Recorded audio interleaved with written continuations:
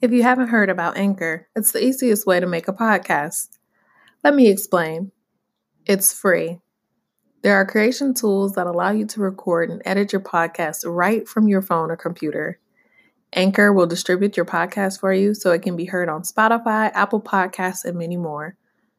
You can make money from your podcast with no minimum listenership. So it's everything you need to make a podcast in one place. Download the free Anchor app or go to anchor.fm to get started. Welcome to Beautiful Humans, the social change cast, where behavior analysis and social justice collide. Join us as we aim to move the needle on personal and social change by tapping into the beautiful humans inside of all of us. Follow us on Spotify, Apple, or whatever medium you prefer to make sure you never miss an episode. You can find us on Instagram at Beautiful Humans Change and on Facebook at Beautiful Humans, the Social Change Cast. If you're interested in supporting this podcast, go to www.patreon.com/beautifulhumans to become a Patreon. Alrighty, welcome back, beautiful humans. We are here. It's Denisha and this is Erin. How's everybody doing? You're not going to hopefully good. It's all good. Your audio just cut out for a second, so I had trouble following where we were, but it's all good. Oh, whoops. All right. So that was probably an odd introduction, but I think people get a kick out of that. Anyway, so with our odd introduction, this week we're actually going to do something a little bit different. We've actually merged our show with another podcast, the Do Better podcast, if any of you have heard of that. So instead of doing our typical check-ins, we're actually just going to jump right into hearing from our today's co-hosts. So we've got Dr. Megan Miller and Joe Smith. So we want to welcome you both. And why don't you go ahead and introduce yourselves? Tell us about yourselves. Super excited. Thanks, Erin and Denisha. Very excited to be here. I'm Dr. Megan Miller. And as Erin mentioned, we have a variety of things going on in the Do Better movement, but we do have a podcast called the Do Better Podcast. And I'm a behavior analyst who lives in Florida, St. Petersburg, with my husband and my son. He's almost 4. And I've mostly focused for the past few years on providing dissemination efforts to help improve the practice of behavior analysts in the United States, but also globally by creating free professional development activities and webinars, just interactive Facebook posts and things like that. And I have a lot of different jobs, so I won't go into all of those, but that's my main passion. I'm honest, I don't even know what you do. That's how cool it is all these different things. If I'm being honest. Yeah, there's almost you have to have a flow chart to find out what she does. She has so many jobs and always busy. Yeah, I just saw the international thing that you joined. I guess we can talk about that a little later as well. But I was like, oh, okay, Dr. Miller. You definitely have been disseminating to the field a lot, and you have such a broad and large reach. So we're glad to have you here. Thank you. And we've got Joe too. Why don't you tell us about yourself, Joe? All right. Thanks for having us. So my name's Joe, of course, and I'm a special education teacher here in Virginia Beach for a regional public day school. And I'm also a clinical supervisor for navigation behavioral consulting here in Virginia Beach. I live here with my wife and my boy Blue, who is a two-year-old Irish Wolfhound. Those are really big dogs, right? Yeah, he's humongous. It's really difficult to withhold attention from him when he's 70 pounds and laying on top of you. Oh yeah, I can only imagine. So that would be I don't think I can handle that. Oh wow. Cool. I didn't realize you were in Virginia Beach. That's awesome. Yeah, I'm originally from Pennsylvania near Altoona, which is near Penn State University. But I moved down here right after college in search of a special education teacher position. And I've been here ever since. Okay, cool. What, just so I know, I was a special education teacher for a little bit. What I don't know, are you do you do like a self-contained classroom, or what's that look like? So I teach second and third graders this year. I'm in a self-contained classroom, but what's really different about my classroom is all the students who come to us have an IEP and have been their LRE is a much more restrictive environment than the regular public school setting. So think of like a regular public school with their self-contained. Well, it's more restrictive than that. Okay. So yeah, so it's highly individualized, structured. There's a system of routine and rituals to help my students succeed while also teaching them to the SOL standards. Awesome. So yeah, cool. That's interesting. I liked teaching. It was fun. It is fun. It's great. It's a lot of fun, exciting. Every day is a new day. And the history and backgrounds of the students I serve are heartbreaking sometimes. It wears on me sometimes, but it's definitely something that is very rewarding. Awesome. That's cool to hear. So just to give a backstory as to how we got here to have you all on the show. I think when did you all start your podcast? We released the first episode September 15th. Okay. We do it the 15th of every month. Okay. So September 15th, 2019. Give a year to that. Fair enough. Same time we introduced ours, right? Exactly. Mm-hmm. Yeah. But I remember you posting something. I think it was, I think you had said it was about like one of the episodes or something. I don't remember. There was a connection where I was like, this would have been perfect. I found the post. I posted it on October 15th. And it was publishing papers does not automatically make you better than everyone. Cannot wait for our podcast on RFT and VB to go live at 9 a.m. So that was my post. And then, Erin, you asked about doing a crossover podcast. So it took us a few months to get here, but here we are. Hey, the holidays. I know, everything. Right? I wonder what my line of thinking was when I read that. I don't know if it was like perception that we have in the field about like value of knowledge being held by like people who publish and research and all of that. I don't know where that was, but I just I don't know, something struck me, but I'm really glad we finally got here. And I'm glad you found that. I went back and tried to find it too. And well, I was fortunate because Denisha and I were not friends yet on Facebook when you commented, and then you pulled her into the post. So I just did a search for her name because I don't have as many interactions with her, and I was able to find it. That's so smart. Very smart. I like that. Cool. Awesome. So, well, just on a personal level, like I've been following, you said in your intro, you had talked about the Do Better movement and bringing like free webinars and things like that. And that's when I heard about it. I don't remember if it was the first year you did it or the second year. But you were still on Slack at that point, I think. That was the first year then in 2018. Okay. Then it was that. And ever since then. So can you just give a little like background, like what started that? Where did that whole thing originate from?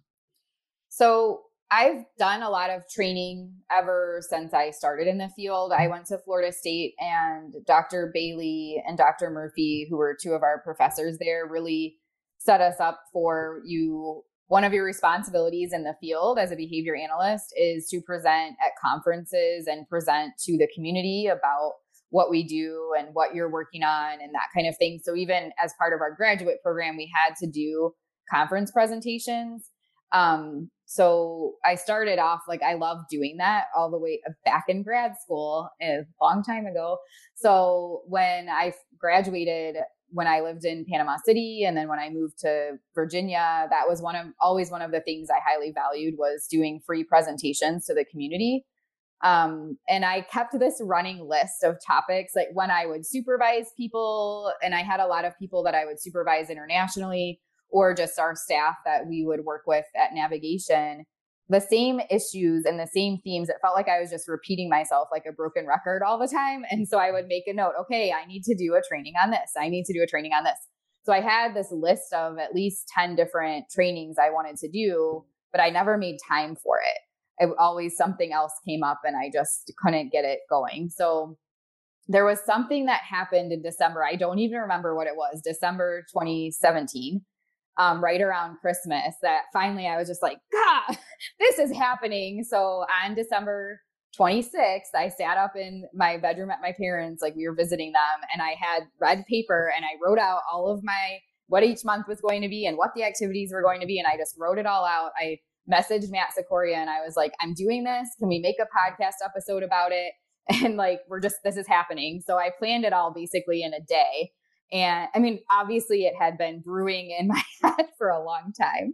And then I started it. So in January of 2018, the plan initially was that we would do something each week. So 1 week was, I would share like a video or something and have people discuss it around the topic. 1 week I would do a webinar. 1 week I would have a blog. And then the last week was just basically for people to reflect on what they learned. But I was not able to keep up with that. And I quickly realized most people were just interacting around the webinars. So I just dedicated my time to that. And then I wanted to make sure it's a community where people can share. I don't know everything. So I wanted to make sure that other people could share additional ways to improve our practice. And for 2019, I had a bunch of people that I'd encountered through conferences and whatnot agree to volunteer to present. So I didn't present at all in 2019. And then Joe had the idea to start the podcast. So we worked on that, but it took until September to get it going. And then for 2020, I basically just put out a call on our Facebook group and said, hey, if anyone's interested in presenting, fill out this spreadsheet and you can present for the movement this year. I'm not really sure what we'll continue to do, but the idea is that we all volunteer our time to present initially to get the information out there. That's awesome. Yeah, I've definitely the webinars. I love that you took data. Essentially, you looked at what was beneficial and what people attended to, and then you used that and kind of ditched everything else. Yep. That's great. So, Joe, the podcast was your idea? Yeah. So I am a huge podcast junkie. Even before I listened to behavioral observations, I would listen to just random little podcasts off my iPhone. And I always wanted to do something along the lines of ABA. And I just had an idea with, how we can reach out more with the Do Better movement. I remember it was an email Megan sent out about hey, what can we do to, make the Do Better movement better? And I remember replying back that, we should probably do a podcast. I think that would be great, and a great medium that we could use to disseminate information to whoever wants to listen. So I think Denise and I can connect with that a little bit, and it's taking awesome. A while. It's taking a while to get started. Wow. We had so many different phases to try to get the podcast up and running, but yeah, eventually got here. Exactly. Yeah. And it's kind of like that one day you were talking about, like that night, it's you stand and then it's like the next day, it's like, okay, it's time to essentially pull the trigger and just do it, instead of just thinking about it. So, awesome. Thank you for sharing that backstory, and hopefully, and the Facebook group, the Do Better Facebook group, that's open to anybody, right? Yes, I do have a few questions to join just to make sure that people understand it, like the focus and purpose of the group, and don't try to post things that aren't relevant to what we're trying to accomplish, but anybody can join. Awesome. I've been following this movement for such a long time as well, but I got the the Google Drive, so I wasn't there with the Slack. Yeah. Initially, when I first did it, the plan was the content would be free for a month and then it would go to our website and get removed. But people kept like, oh, I didn't have time to watch it. And I was like, well, this kind of defeats the purpose if people aren't accessing it, during that month or whatever. So I made that Google Doc, and now it has all of 2018, all of 2019, and then the registrations for 2020. I decided to use Zoom this year and I put all the links up. There's a few events that I need to add, but for the most part, everything's on there. Cool. So thinking, okay, so our do better in the sense of just in behavior analysis, right? That's pretty broad. I like that because it kind of can be applicable to anything. And so given that, we're a social justice podcast, that's kind of what we wanted to focus on tonight, which is, it just pairs so well with that. So one of the first questions that we had for both of you are just kind of what training were you given specifically in behavior analysis? Like when you went through your coursework or supervision or anything like that, that targeted culture or equitable practices or justice or anything like that. Did you get anything? And if you did, what was that? You're both laughing. Yeah. Megan, can I go? Yeah, go for it. So I was just looking back at my transcript because before I came on to this podcast, I was like, what did I have that addresses that?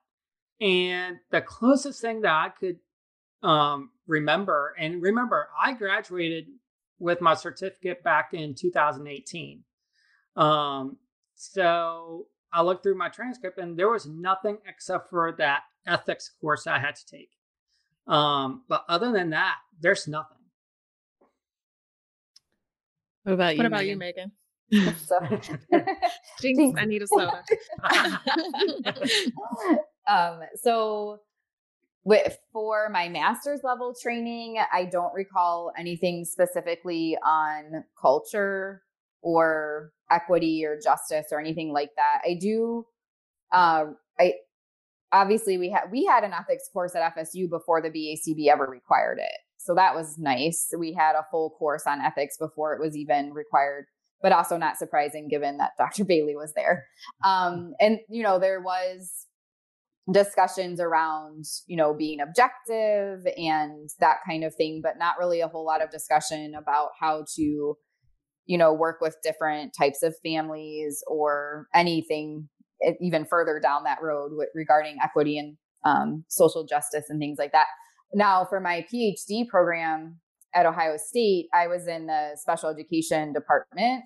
So there was a ton, and I shouldn't say so there was, in the broader general education, we had to take some courses that they were required to take as well.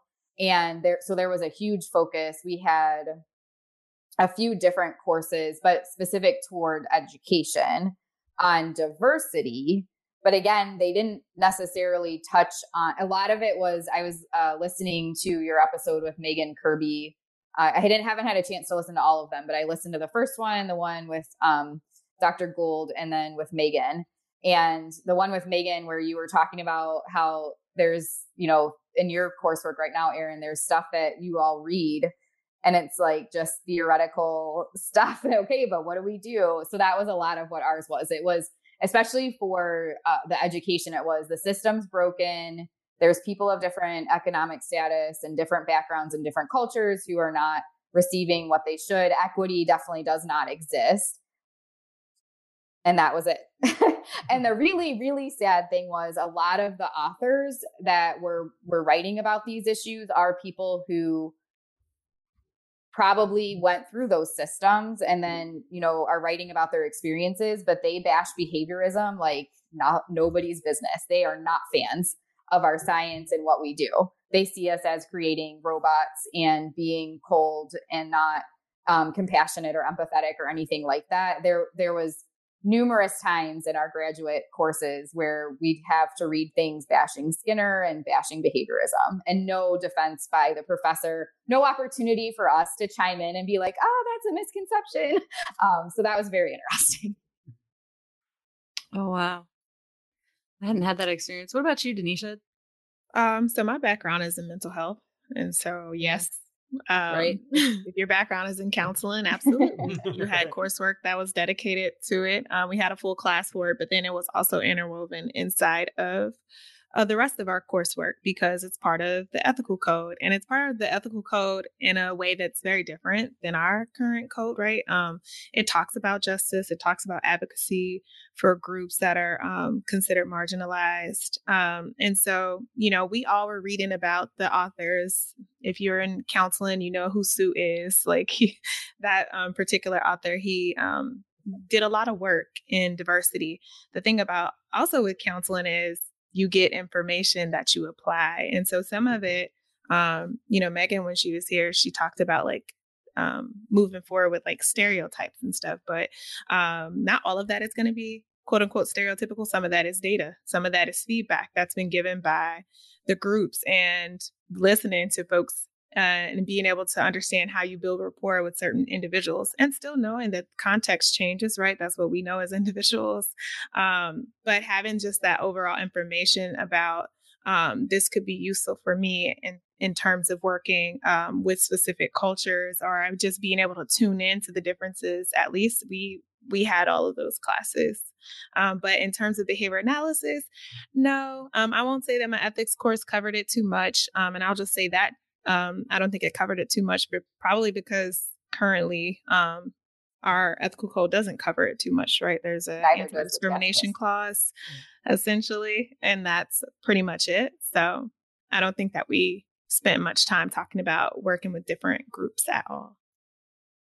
Yeah, mine was similar to that. My master's was in a lot of special education, and so it was like similar to what you were saying, Megan, where they say, hey, this exists, but then they just like left it and walked away. It was just like, be aware of this. And I'm like, oh, great. Like, I don't know what else to do with that.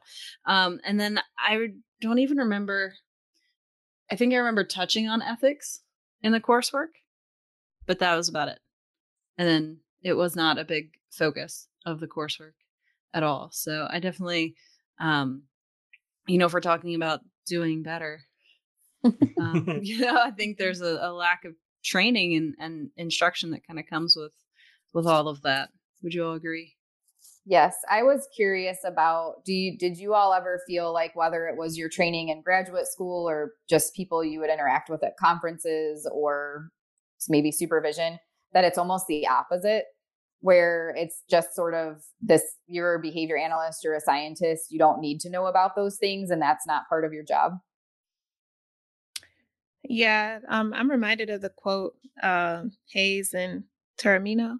If, behavioral principles are generally applicable, then why do we need to concern ourselves with culture? And that's a loose.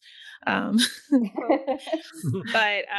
yeah, like I feel like I've seen that with the way that people interact and different cultural variables that are shut out because everyone's just like, behavior is behavior. Or the other people on the other side that were the counter protesters, they have, and so it was a lot to take in.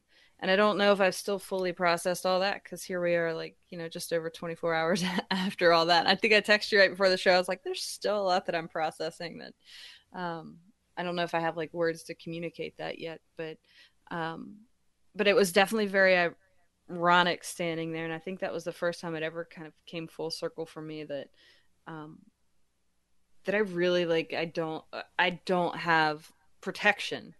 Like, I knew I didn't have certain rights. Like, it took me a while to be able to marry somebody. And that's only been, 4 years where like same-sex marriage has been legal, or, any marriage of any two people is allowed. And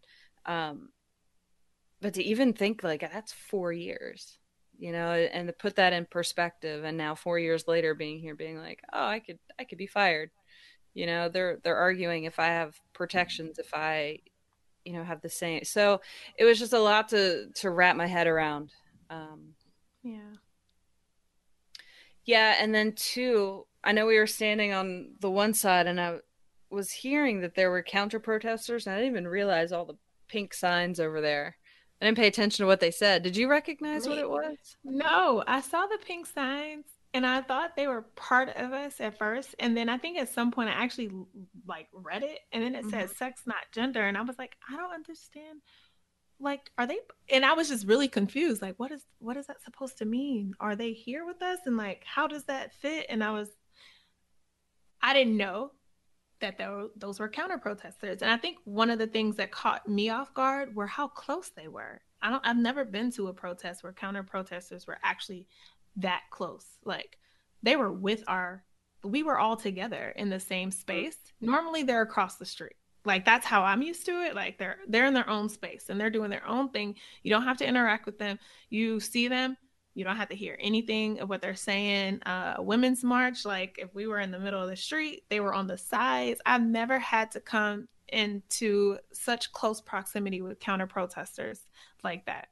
And so I was taken aback by that. And it definitely confused me initially when I saw the signs. All I saw was pink, and I'm like, okay, pink, and then sex, not gender. What the? So yeah, Do you think that was by design? that they Or were so did close. that, yeah, or did that, because they had microphones, they had amps, they had everything set up where they had their own speakers. Um, how does that usually work? Just logistics sake, are there people out there like organizing and saying, okay, you go over here and you go over here, or do people just go and set up in separate spaces on their own? You know what?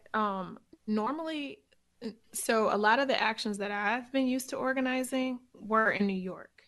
And because it's New York, you have to have legal stuff taken care of. You have to, there are certain places that you could protest freely, but like if other places, if you need something that's going to be on the street, like you have to make sure that your permits and stuff are in order. And actually, a permit might not be the right word, but yeah, you essentially like a permit. You have to make sure that's in order. And so maybe that's why I've never been near counter protesters because that's not going to get signed off on. Mhm. And so I don't know how DC worked. Obviously, we were not part of the organizing team. But to see that, and maybe because normally the type of protests in New York that I've been part of have been like really like emotionally latent, and folks when they start to think about like, oh, the country is pulled by two sides and it's in race relations, maybe they don't want us close for a reason because they're afraid, and so they make sure the counter protesters are over there. I'm not sure. But to me it just wasn't, well, I mean, I felt like that should never have happened. You're talking about a group of folks who are already coming in here probably feeling really fearful, really sad, already traumatized that their rights are up for grabs and or for discussion. And then you have to stand next to people who are literally misgendering folks on purpose, who are Mhm. trying to find people to talk to and tell them why they disagree with who they are. Um, and that made me feel like really disgusted. Mhm. Um, and I don't know whose idea was that. I don't know if DC is a place where you can just set up shop and Yeah. they let you do whatever, and that could definitely probably have been the case. And maybe there's nothing that the police could have done about it, even though to me I feel like the police could have said go to the other side of the street. You don't have to Mhm. be this close, but that's just me. Right. Yeah. Yeah. Okay, that helps. I mean, we could easily find that out too. Yeah. But Google search. right, exactly. Committed action. I'm going to find that out. Um, but just so the pink signs, and we can explain what all that, or at least our impressions of that were. But so we eventually kind of migrated over there. I said, I want to see what all of this is about. I want to see. Um, it was more just an observation. I wanted to see. Uh, what who they were, what they were saying, and when we got over there, it was very clear um, that they were not a part of our our side, so to speak. Um, and so that is when a lot of the, like you were saying, hurt and like being re-traumatized and all of that really started to show up. Listening to, I think the hardest part for me was listening to the younger kids get up and give speeches that were just like these severe undertones of hate for other people. And that was really, I think, the hardest part, because it's like if there's anything that gives me hope about this country, it's the kids and the youth, and how a lot of them have just like really taken to, like, I went to Pride this year, where I live, and the amount of youth that were there and just so happy and open, was it gave me a lot of hope. And then to go there and see this, it was just like, crap, like there is another side to that. And it was kind of just in your face. But like you were saying, there were people going around and instigating from their side. And I don't necessarily know that we were going around, and I don't know. We can talk about behaviors we saw specific, and how to address that from a behavioral perspective. But that was really hard, is to go and to see people who have no interest in hearing your experience, but just want to tell you what they think and what they feel, and that you're wrong. And I know from reading some of the transcripts and hearing some of the the videos from the reports that were happening in the courtroom, is that that's what was essentially being said, was some of the justices were talking about trans people like they weren't human. And so knowing that that's happening, but then to see just the love and joy that came from people, was it's just so many mixed emotions. I think that's what I'm trying to say, is there was just so many mixed emotions about the whole thing. Yeah, one thing I always love about actions, even though they are emotionally charging, there is community. There's joy in the resistance for sure, and being around folks, and feeling their love, and you feeling love towards other people in that moment. Like, I think that is the beauty of protests, finding community, talking to new people, and knowing that you see each other and you want the best for one another. And I definitely feel like that is, a reinforcer for me to, like, keep showing up to places that take all of everything out of me at the end of the day.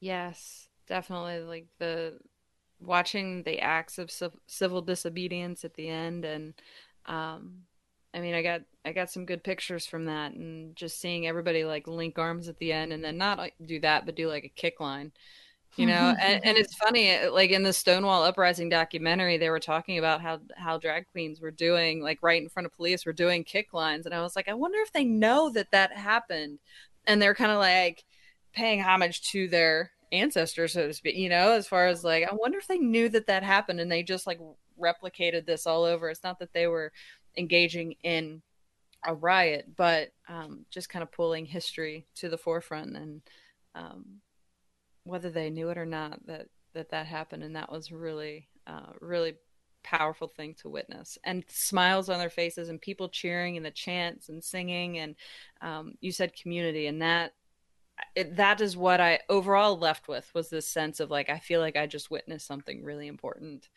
um, whether it makes a difference or not. I just witnessed something that changed me, at least. You were part of something that changed. You were I part of know. it. You know what I mean? I I know, wasn't. Yes. like, so there are folks who come and they engage in, and I was talking to you about that. Like, there are going to be people that specifically come, and they know that they're getting arrested. They plan for that, but you're still part of that action. Like, Right. you still are part of that history. You're still part of the day. So on October 8th, when folks gathered in front of the Supreme Court, you're part of that history, no matter Yeah. if you got arrested or not. So There was a video that I saw, and it was a news, and it was like, the news headline read, over a dozen people got arrested, and I was like, try over like 100, because I'm pretty sure, but then somebody's video was on the opposite side of the street that we were on, and I watched it pan, and I paused it, and I was like, oh, we're right there, you and I were on this side, and I was like, oh, that's so cool. So, and I imagine that had the streets not been lined with people that were also chanting and cheering and singing, that would not have been as powerful, So I appreciate you saying that. No problem. So let's talk a little bit about like behavioral principles. Because I'll say one thing, Erin, and I've said it on the podcast before. Like I've done the social justice stuff for so long, and for me, merging two worlds together has been something that I'm trying to do, but it's not anything that came natural. So while we were at the protest, the action, or whatever, Erin, you were like, "Well, what's the function?" And I was like, "Okay, Erin, you're right.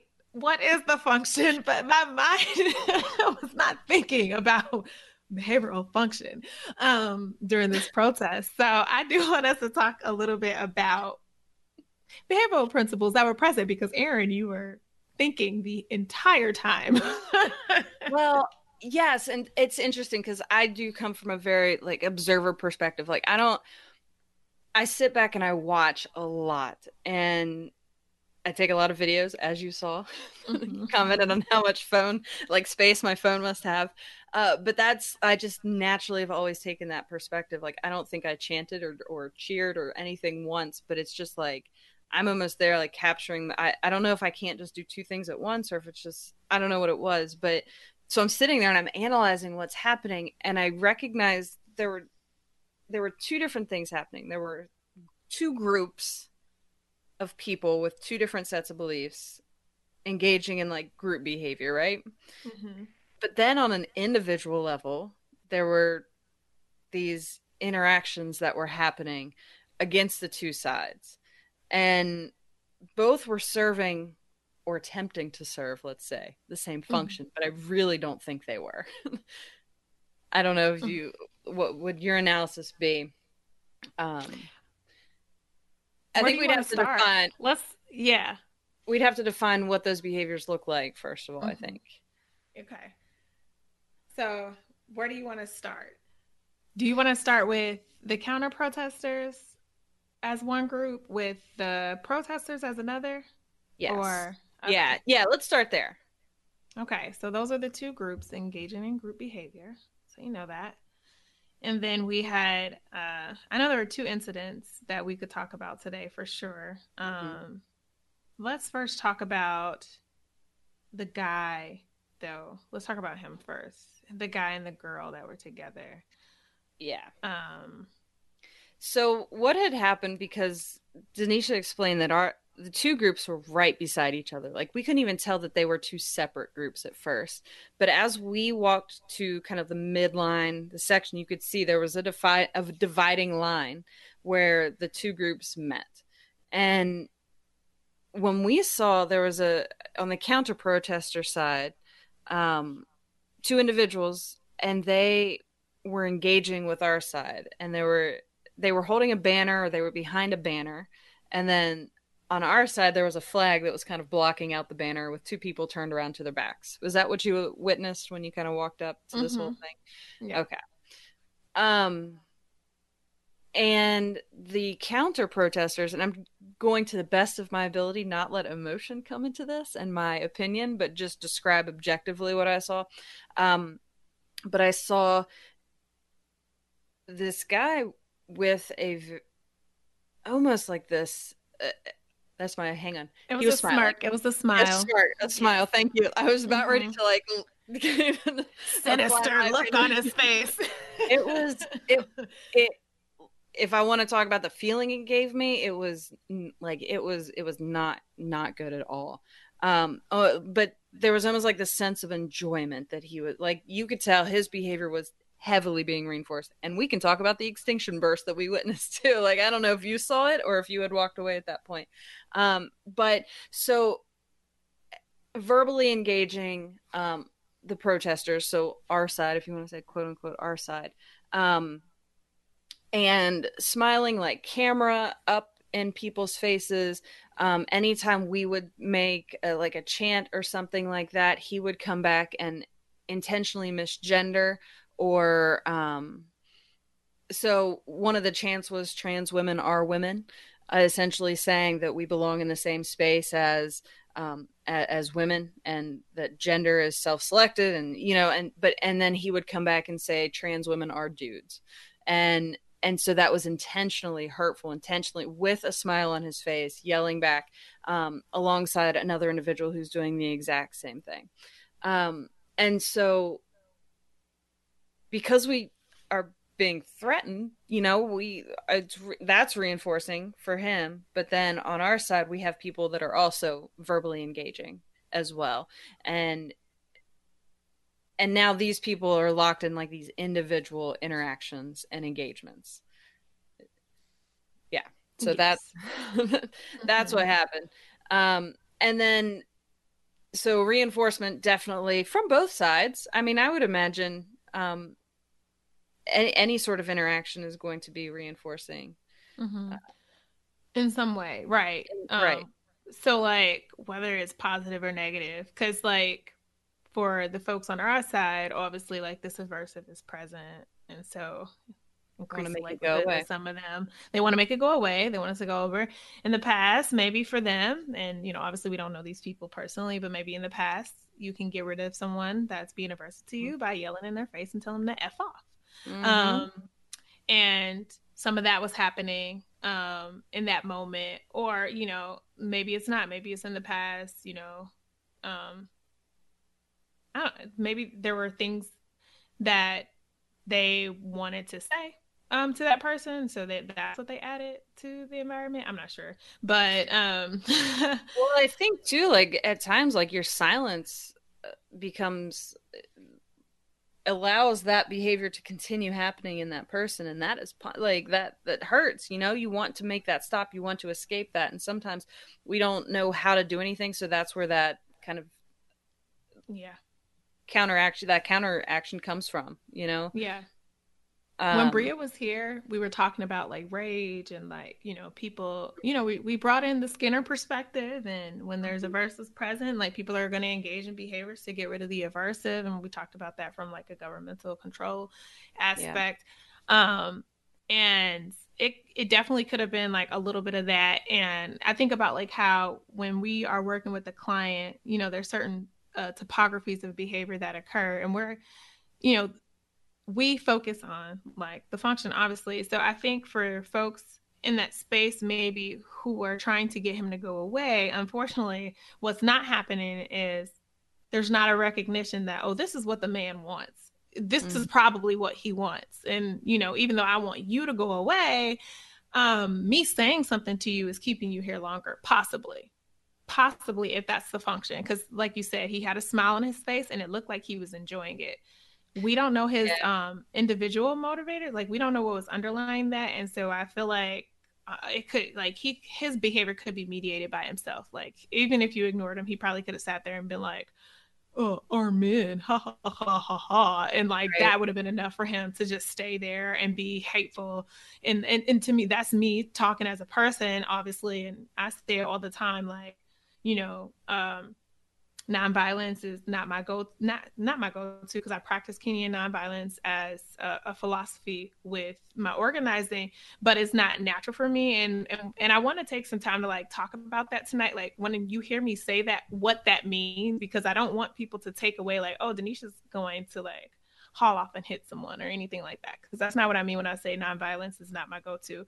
When I say nonviolence is not my natural go-to, it just means like we say, you confront the forces of evil, not the people doing evil, right? And so when I see people like that, I'm just like, oh, it's really hard for me to perspective take, because in that moment, I'm like, I don't understand how people could be so hateful. So I'm looking at them as that person. And yes, I do have like an overarching view on things because I always look at the system, but I'm still looking at those people like, what the heck is wrong with them? And so that is what I mean when I say that I'm not naturally nonviolent, because I see those people as, creating suffering for other individuals. And it's really hard for me to be compassionate towards people like that. And that is not what Kenyan nonviolence is about. They're about establishing a community and having courageous conversations with folks. And I'd be like, I'm not talking to nobody. So I just want to give some context to that, because you will, I've said it a few times on the show already. So I just want to make sure to clear that up. And I definitely said it at the march, at the action yesterday too. But to go back to what we were talking about, I just went on a tangent. No, that's perfect, because I think that that's what happens with a lot of people is like they just feel like they can't, that when they come into contact with people who are being just downright hateful, that to be quiet in that moment is, I don't want to say like a sign of weakness, but it's like that doesn't come natural to them. And that by being silent in that moment, they're allowing that to be okay. And that's not always necessarily the case. I completely get it. But what had happened with this guy was, I think everybody kind of, the protesters like calmed down. They raised the flag up to block him out. Mm-hmm. And so then his phone came up over top, and then he's down underneath trying to instigate. And so we talk about extinction bursts. And when you put people in extinction, you stop giving them what they want. Then they start engaging in all this behavioral variability to get back that reinforcement that they're trying to get. And so I watched that happen with that. And then the other people that we can talk about too, that continued. There was two people that kind of went from pod of people to instigate with them. And the second, like, they would get shut down from one group, they would go to another one, and then they would go to the next one, and then they would go to the next one to like preach their hate, so to speak, or you know. So why don't you, you briefly describe that? Yeah, I'll describe the second one. All right, so we have these two women. For context, I do feel like it's necessary to give context to who they are. Did you felt like that was an important Definitely descriptor? Okay, so we have two women from England. They were or Britain. They were both British. Two lesbian women that were there, and they were counter protesters on a day that we are discussing LGBTQ rights. They are there. The lesbian piece is important because that was part of their argument. So yes, and so I felt that correct. I just felt like it was ironic that two of the cases that we're talking about actually has something to do with sexual orientation, and one of the cases has something to do with transgender rights. And to me personally, before I get into the objective part of things, it just seems really odd for people to be, at like, you rather not have rights because you have so much to say or against a particular group that's part of your community, because at the end of the day, they're hearing all of these cases together. That should say something. My caveat next. So these two women were walking around to groups of people, and they were saying, whatever their issue was with transgender people. And there was a young boy that was, going back and forth with them initially. And, they were exchanging words. And so then these people, at this point, I walked there, because we were right there anyway.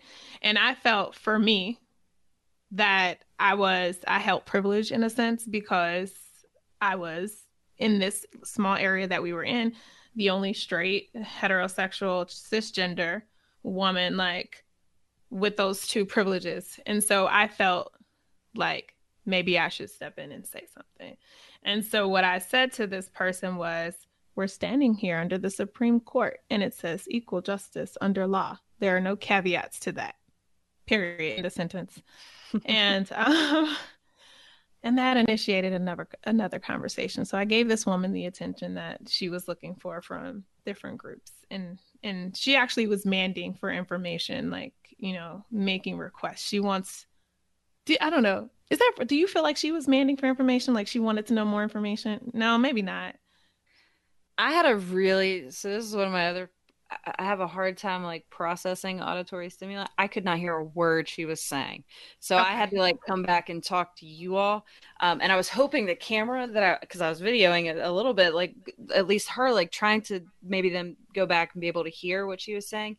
But the one thing I did not hear her asking for any information. That doesn't mean that she did. Yeah. All right. So I do take that back because I don't feel like she was demanding for information. I'll get to the point where there was a demand for information and that's the one that, ticked me off. But, so she's saying this piece of information. She's not getting, I guess, the response that she's looking for, which is for people to come to her side of things, for us to listen, and say that we agree with what she's saying. And I'll get to say like why I felt like that's what she was looking for. We saw some behavioral variability. She kept switching her statements. Like, she started in one spot and then moved to, well, let's talk about what's next, and I actually don't want to repeat some of the stuff she said for our listeners. Because there are like some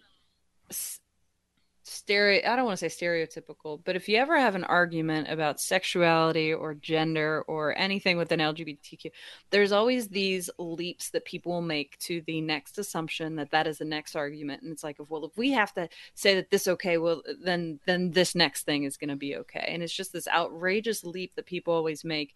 And if you know anything, yeah, it's not worth repeating, but it's like, it's this outrageous, and it makes the people that you're talking about, that you're arguing for, it makes them seem, it is the most demeaning argument that you could make. And I don't know if they make that to be that hurtful or what, but it's like when that came out, I was like, I'm done. Like I know at that point, there's no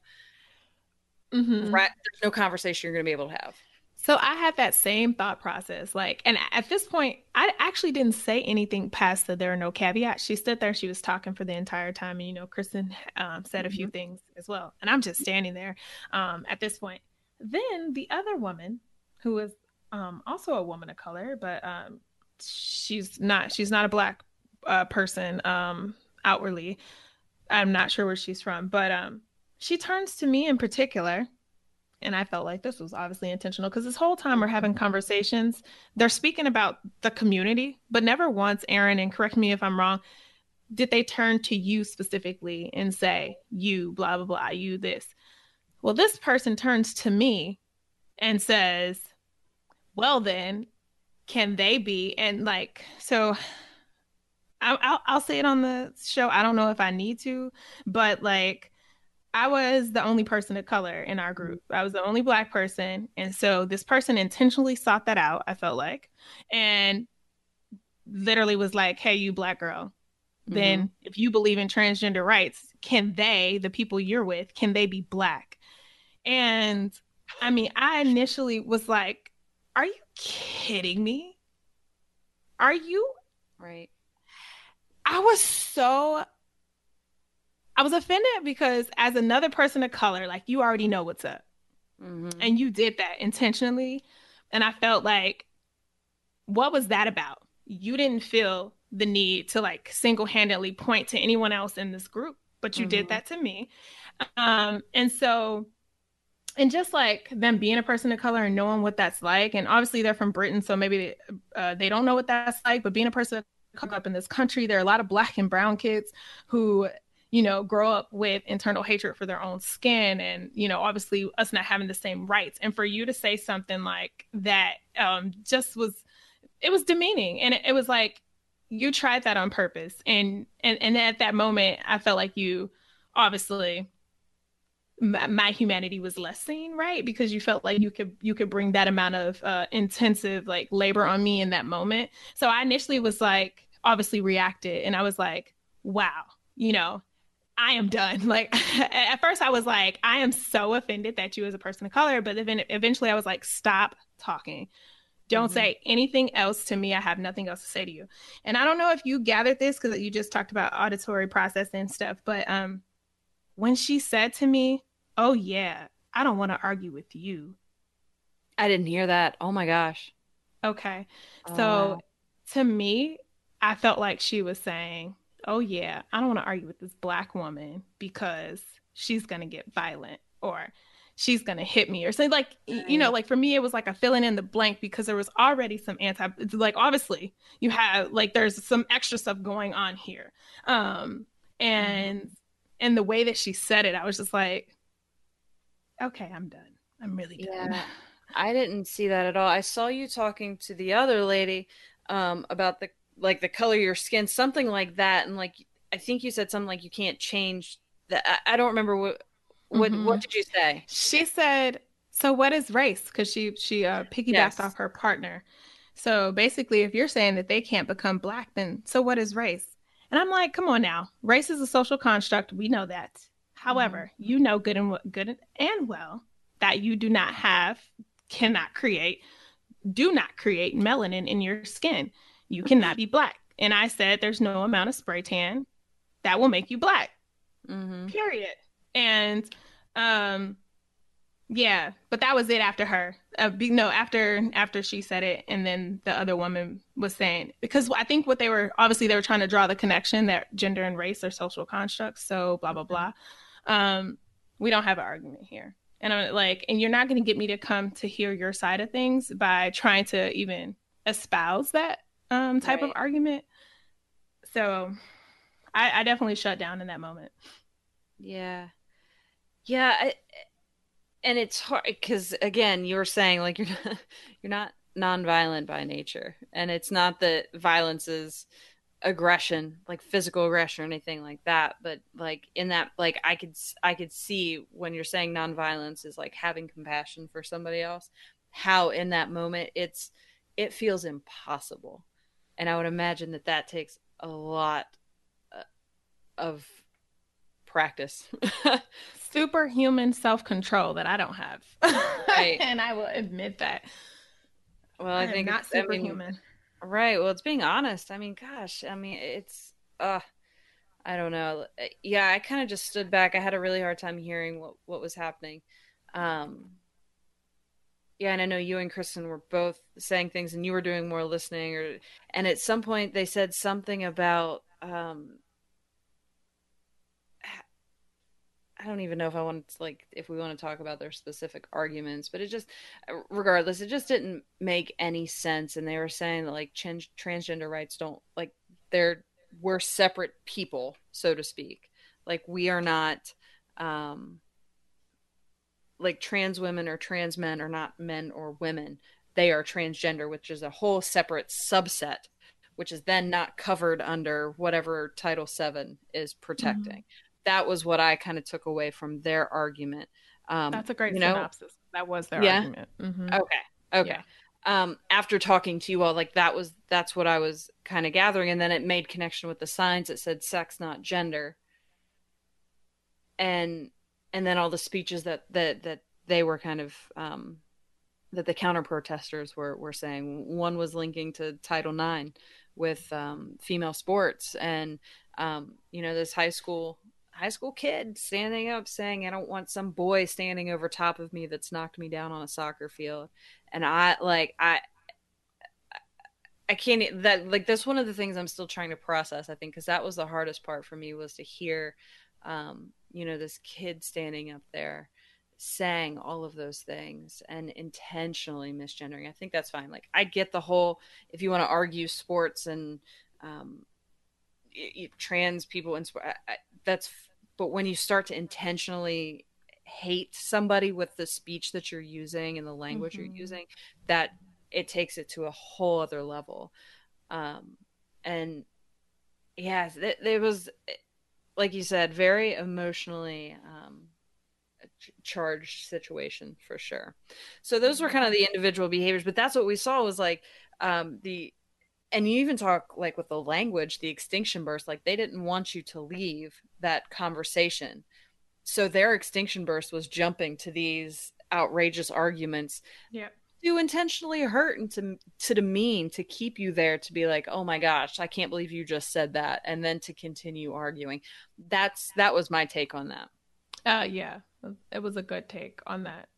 I think, and like I said, typically, like, they get no attention from me, or like, and I don't know if I've seen individuals and like intentionally like going at protests that I've been in. Like, obviously, like most of the group sticks with the group, and there could always be like individuals who might go over and engage counter protesters, but I've never actually been in their space in that way, because I'm not, and that's just me personally. Like, I don't even feel the need to have a conversation, even with the work that like I do. I don't have conversation with people that are intentionally hateful. Like, I have conversations with people who have, are apathetic, or, are complicit in a way where maybe they haven't recognized their privileges that's a different place to be in for me. And that's something that I can handle a little bit more emotionally. But to have to have a conversation with someone who specifically wants to see the demise of other people, I can't take that on. And I think that's the point where I stood back and I was like, what is the point of engaging individually? And I was like, those interactions, the people that were talking to you all, the guy that was engaging with the other side, they're not there to listen to anybody. They're not there to learn. You can even go and you can have protest your heart out over here. You're there to hurt people. And it's like the second we start to give that attention on an individual level, it, for me at least, the perspective that I had, it was giving it power and it was feeding it and it was reinforcing all of their behavior. And it's like, what can you do in that moment that would be different? Like, how do you shut that down? Like you said, they could have like their own internal reinforcers, and just be great over there. I'm standing here, I'm holding my truth. That's my value, is to be here and show up, and I can say anything hateful that I want to say and not have any other social attention whatsoever, social engagement from anybody. But for those people who are seeking other people out, like, to me, it was like, just turn your backs. Like, don't even look at them. Don't engage. Don't give them and it's, how do you teach people that's what they want? Yeah. And you know what? And even if it's not what they want, because right, even if there are self-mediating consequences for them, like they can, come into contact with reinforcement on their own, just do yourself a favor. Like, take care of yourself in a way that, you don't have to intentionally undergo these aversive conditions. Especially when it's already like aversive, like the fact that you have to show up there anyway, the fact that you have to be there in the first place. And so I think that would be the only thing that I would have to say for listeners who are gonna interact in any type of action in the future. It's just like, help yourself by staying away. Like, I would tell you to avoid that. If please avoid it by all means. But that's just me. Yeah, because we really don't know. I mean, we can talk to ourselves, and different things that we say to ourselves can increase our behaviors or decrease other behaviors. So for me, not to say all is hopeless for everybody, but just know that there could be some more powerful things happening for the individual. And so even if you feel the need to stand up for yourself in that way, there are probably other things that they're telling themselves that's going to outweigh what you have to say to them in that moment. Yeah. And that's where I started to feel conflicted too, because I was like, well, wait a minute. Like, then that's where I started thinking about Stonewall. I was like, but that's how we got here. But then I started thinking about it, I was like, but that wasn't on an individual level necessarily.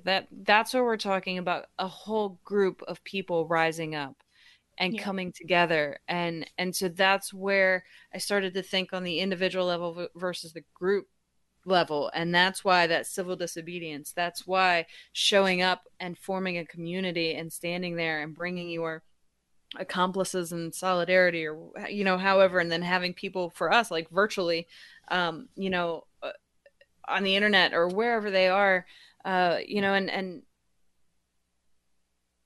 rising up that way versus that individual battle that you're not going to win. It's not a conversation. That there's no learning happening there. Yeah. I'm trying to recall a quote in my head about, and it might have been either MLK or Angela Davis, I'm not sure, but they talk about like the battles are won in groups, like together.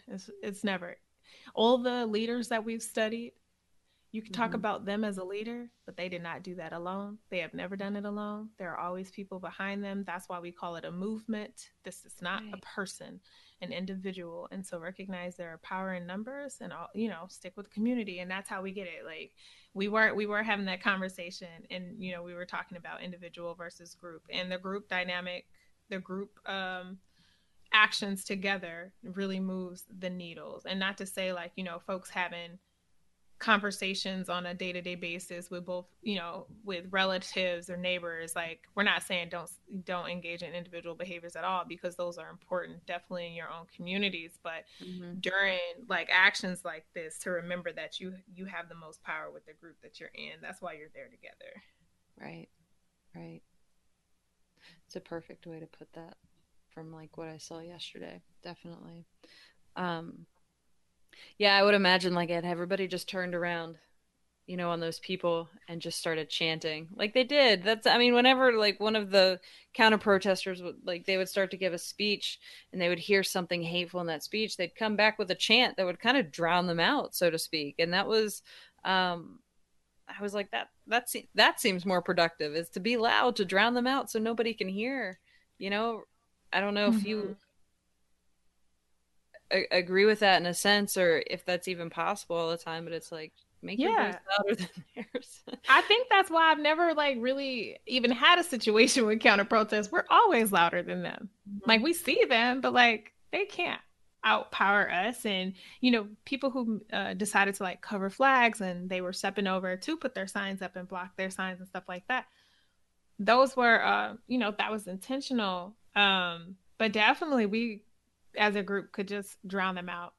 And I was asking the question earlier, and I looked it up while we were sitting here, about DC and their permits for the Supreme Court. You don't have to have a permit. You just can't go on the steps. And they do prefer that you give them a heads up, but you could protest anywhere. So that's what happened. I think those people chose to be right there, because that's where they wanted, obviously they wanted to agitate. So, okay. But yeah, drown them out. We can do that as a group. There's going to be more of us than there is of them, probably definitely everywhere you go. So there were creative ones too. Like because they had, the counter protesters had their pink signs, and there were a couple kids that were running around with homemade stickers that said trans rights or human rights. And they would just, as sly as possible, just reach up and like put it on their sign and then just like just disappear out of nowhere. And they would have no idea that their sign had just been transformed into something. I was like, that is so clever. And it's not hateful. I mean, whether you want to say you're, getting into somebody's personal, whatever that looks like. But I was like, that's a creative way to not engage in some like negative interaction. And, I don't know. It was really, I don't know. It was good. It was perfect timing that I saw that happen. It was right after you all had kind of engaged those two ladies, and that was, I don't know. Yeah. Okay. But yeah. I wanted to ask you a question. I know we're over time, but maybe we can spend some time on it just before we go, because I feel like it might be important, or maybe it's not important. But one thing that I noticed is that the binary was present yesterday. I'm glad you noticed that. Yeah. Yeah. And, obviously my sign said, rise up with Black women, Black trans women. And that was intentional because of the amount of trans murders that have happened this year, with literally everyone but one being a woman of color. And so I was intentional about that. But, we chanted literally all day, trans women are women, trans women are women, trans women are women. And then there was one chant that said trans men are men. But, I just wondered about that. Like, is that something that, was noticeable to others? Is that something that matters? Did that make the space feel less inclusive, or that people's voices were left out of that day? And I kind of just wanted to talk about it a little bit. Yeah. So, I talk about this a lot, and even within, so I can say I identify like non-binary. Yes. So for those of you who don't know, that means identifying outside of the gender binary of man and woman, male, female, however you want to define that. And so what ends up happening with transgender individuals is that our assumption when we hear trans is that, okay, it was a man that's transitioning to a woman, or vice versa. And it's still within that binary system. And being somebody that's outside of that, we don't even feel sometimes, I don't know, I say we, I don't know if I should say we, but I don't, and I've heard of other people's experiences saying, if you think of transgender, that means deviating away from the gender that you were assigned at birth. And that's why I feel like I'm part of that community. However, it's not like we don't even feel at times we fit into that community. And I say we, I'm not speaking for the whole gen, but I've heard several people say that. Just went to a conference in Philly, and that was a big theme that came out of that. And I actually came out feeling very, what's the word? Justified in my feelings, because other people had that same feeling, saying, we can't even get acceptance within the trans community being non-binary. And so hearing all of that yesterday, it was like the sense of like invisibility is still there, and it's not something that's being talked about. It's not something that people fully understand. While you get people that don't understand trans experience and they don't agree with it, they can wrap their head around that. They cannot wrap their head around, what do you mean there's only two genders? What do you mean there's something outside of that? That for people is really hard to grasp at times. And so you end up being, at least I feel, like not like invisible at times. Like it's like I feel like I was there fighting for somebody else, which is good. It's whether you want to say it's progress. I almost like kind of don't even like saying it's progress, because it's kind of like this, we'll get there one day kind of thing. And I'm like, damn it, like then we need to be there now. But when we are watching people get arrested, somebody was actually waving the non-binary flag across the street, and I was like, oh, my people are here, like somebody, and then I'm like, I should have been that, like I should have been that person. Why didn't I have a flag? Why did and so it's like, next time I will make sure. But there were a couple signs that were around there, but just in terms, and I don't know if that's because like the court case that was being heard, so I tried not to put too much focus on that, just knowing while we were there. And then I think a lot of the trans women are women chants were coming from overcoming the speeches that were happening. And I would notice that it was like the Title IX when they were saying something about locker rooms or something like that, and boys shouldn't be allowed in girls' locker rooms, talking about trans girls shouldn't be allowed, those boys, quote unquote, is what they were saying. And then the chants would start. So I tried just to like say, okay, that's where that's coming from. But no, I did. I'm glad you picked that up, because it was very binary in the sense of those chants. But we have a long way to go, even with understanding. I think like I have a friend from college, and so she is gender fluid, and pronouns are flexible. So could go by she, could go by he. You could see one weekend,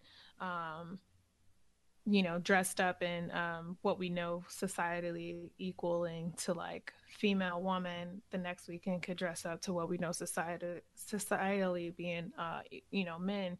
And so, I think about it from the perspective of even incorporating those voices, right? Like the fluidity of it all. And I don't know if there's, obviously to me, that kind of seems like, I've talked to, if you ever like sat in on a workshop of mine, like border groups and stuff, because obviously there could be some privilege over like other folks that are like non-binary, even within the community, because you have the flexibility to decide, not decide, but like her words are, for them it's like no preference, and they find themselves going back and forth between, but that's been who I've known since college. So yeah, I'm thinking about that, and thinking about all the perspectives that we have even yet to really even tap into in terms of the community. So yeah, there was a shirt that was going around for a while that says the future is female, which I love. Don't get me wrong.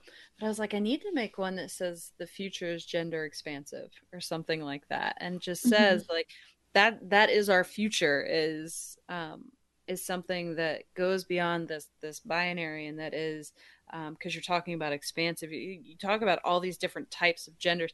After the protest, actually, I teach at Shenandoah University, which is a little university up in Winchester, Virginia, and they host these dinner dialogues. They have a mosaic center, and so they're diversity centered. So cool. The things that they do. They've been instrumental in getting like gender neutral bathrooms and changing like safe zone trainings and like pronouns on applications and just a whole bunch of things. And that they're still like moving towards these things. But they had asked me to be a part of a one on gender, and one of the first questions that somebody asked is like, so how many genders are there? And I was like, there's no answer to that. Like if you think about a spectrum, you don't divide that up into these sections and say, okay, if you're in this spectrum, you're going to fit right here. And it's not like that. And so people have a really hard time understanding that. And I think we've got a long way to go in terms of being able to accept this, embrace the, I don't even like the word accept, embrace this expansive nature when it comes to gender. Yeah, I like that. Gender expansive. I've always said future is non-binary as a rebuttal.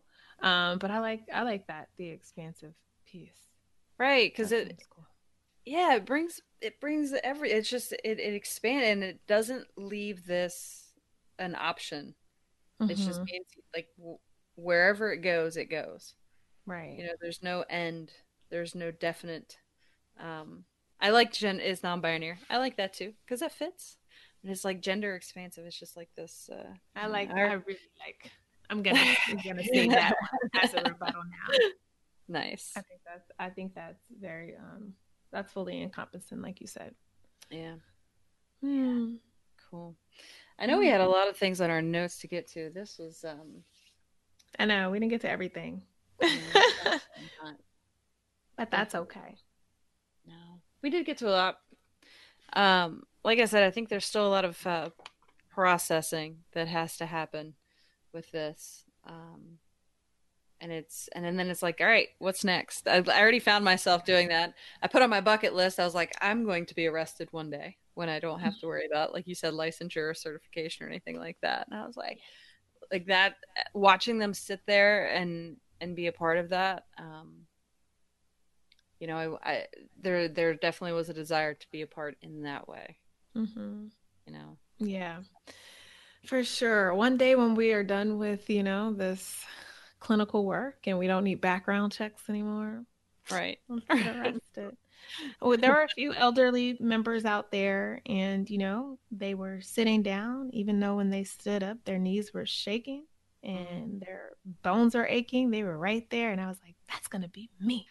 Because by that time, hopefully I'll be retired, but I won't be retired as an activist. Well, yeah, I won't be retired as an activist, unfortunately. I know that I activate now for the future generations, and I know that's how our ancestors thought as well. So yeah. I'll be out there. Definitely. I love that. Well, Erin, I am so glad that, you got your first taste of, non-violent action, civil disobedience, protest, whatever. I'm so glad that you were able to experience that, and I'm so happy that I was, and I'm grateful that I was able to be there with you during that time. I'm grateful you were as well. As actually, I almost echo what Megan said. It's just learning about yourself. But it starts with you, but learning about yourself, figuring out what your biases are. There's tests out there that you can take to figure that out. And reading, there's tons of podcasts out there too, like learning about what cultural humility is and the benefit of that. I think is just, it's really small things, but it's had this enormous impact on the way that I talk to people or the way that I recognize when things kind of show up.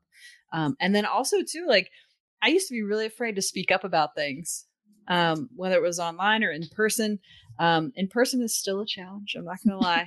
That will come, I'm sure. But I think it's in a kind and compassionate way, and just saying, well, from my perspective or from somebody else's perspective, this might be how this is viewed. And I would encourage you to just be open to that. To hear this is like what you said hurt, or it's harmful when you say things like that, or it doesn't matter what it is. I think it's just speaking up in a compassionate way too, but also like not silence.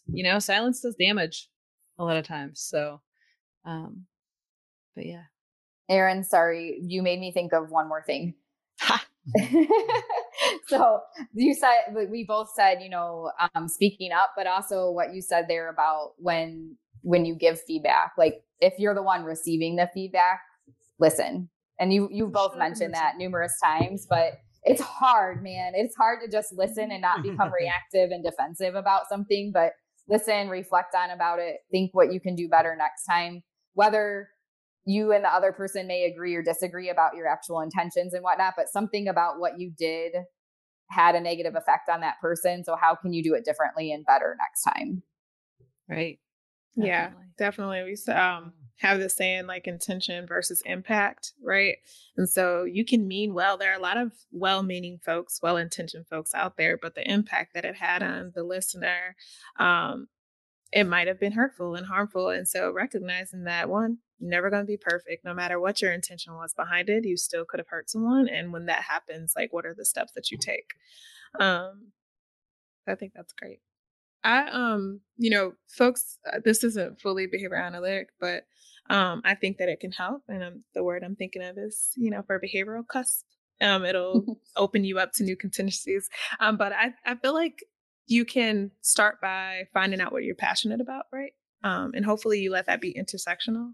I hear a lot of times where folks are like, I'm really passionate about this one particular thing. And it's like, oh, great. And then how do we incorporate other voices into that same conversation? So I hope that you find what you're passionate about. If you say, I'm really passionate about climate, then I hope that you can let that be intersectional. And what I mean by that is recognizing who's the most impacted. Like there are people that are impacted by climate change. Who are these folks? And then that allows you to incorporate more people's voices in that. Hopefully, once you find out what you're passionate about, you can get training in that area by, on the ground training. Folks that are actually doing this work. They aren't behavior analysts. They've been in the trenches. They're doing this, and they can inform you about this type of whatever your passion is. And so I think that can help us to start to kind of generalize what we're learning about this one thing that we really care about and put it in other ways, and put it in other areas. So I think that's one. There is a Facebook group, and this isn't about the full plethora of all social justice, but there's a Facebook group called Be the Bridge, which I think they are able to mirror what it looks like to have uncomfortable conversations, to actually listen when you are the person who holds privilege to marginalized voices. So I think they do a really great job. So that could be something that our listeners could join on Facebook. If you are concerned about like behavior analytics stuff, there's not so much, but we do have things. And when we had Megan on, she talked about, some of the authors that we have, but you can look up Elizabeth Hughes Fong, Sigrid Glenn, Hayes, Skinner, obviously, just to name a few, like starting with them, the work that they've done on either diversity, bias, justice, and talking about Skinner. He talked about government stuff, but still it led back to justice. Another thing we can do is make sure that we're citing folks that have been marginalized, not leaving them out of the conversations. If you've heard their work, if you're using their work, cite it, because on the back end there are folks who that are from these groups that have been doing the work and they're not getting peer reviews. But if we're acknowledging that their voices are useful, cite them. And so I think there are so many other ways, things that we can do. But that's where I'll start with, I guess, for now. I think you could have a whole nother episode like every other week where you update that for an hour or longer. Oh, definitely. The last thing I'll say is organizational stuff. Erin and I have conversations about organizational things that really grind my gears over time. But I think one thing that you can do if you are on the leadership level or any type of level, honestly. But if your organization is making decisions, right, I hope that we can, as analysts and folks who say that we care about this type of stuff, peel back the layers, right?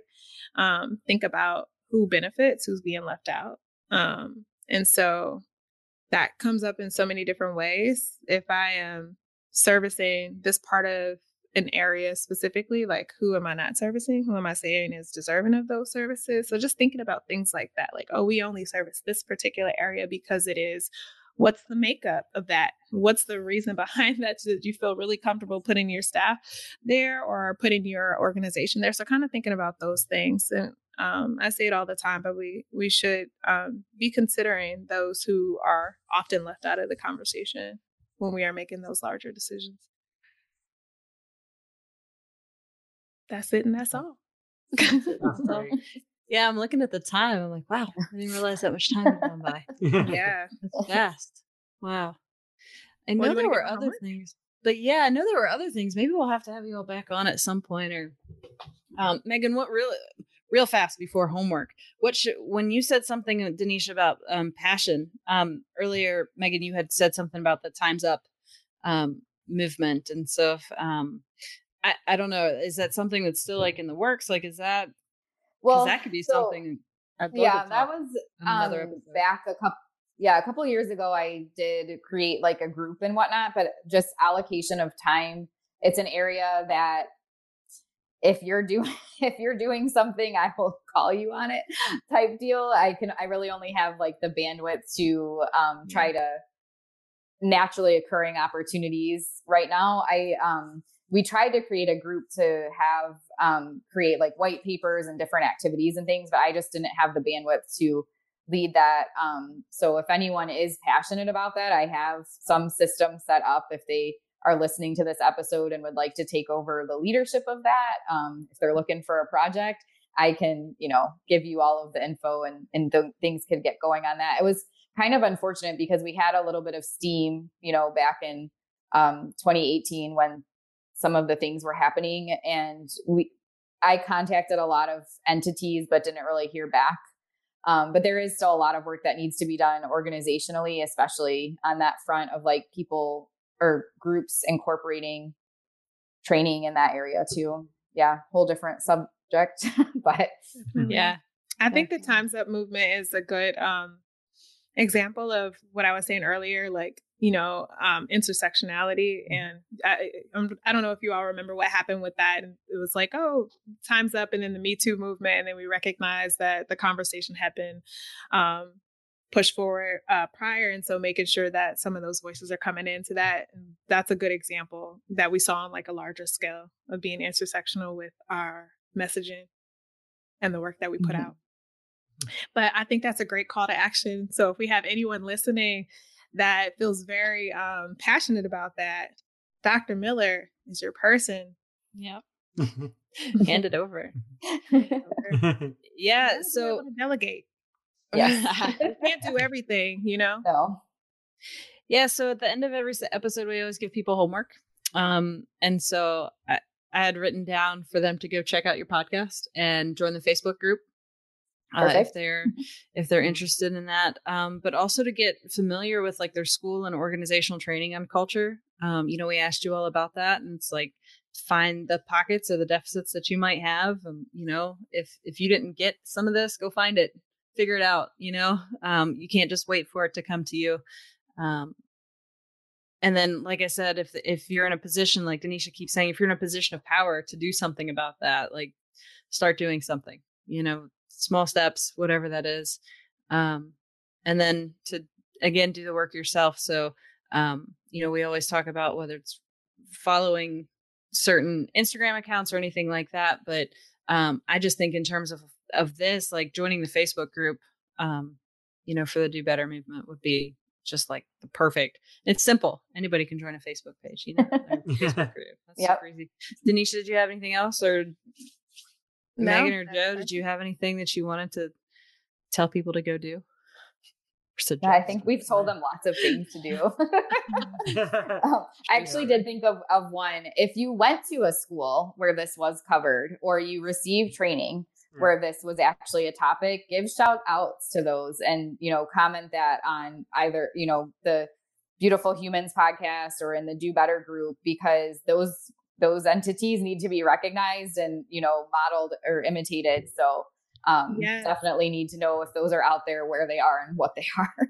So I had someone tell me actually over the weekend that Wayne State is one of them that tries to recognize diversity and culture. I don't really know. I didn't look it up, but if you are from Wayne State and you want to verify that, just go ahead. I think that's a university level thing. I had some debate tournaments there, and they were always that when we went to that university, you could tell that was a big focus university wide. That's great. Well, thank you all so much for joining us. It's been awesome. Thanks for having us. Yeah, thanks for having us. Yeah. Alrighty, so we're going to continue this conversation online. You can follow us on Facebook at Beautiful Humans Cast or on Instagram at Beautiful Humans Change. Go ahead and share your thoughts on this episode. Thank you for continuing to be beautiful humans with us, and tune in for the next show. Bye.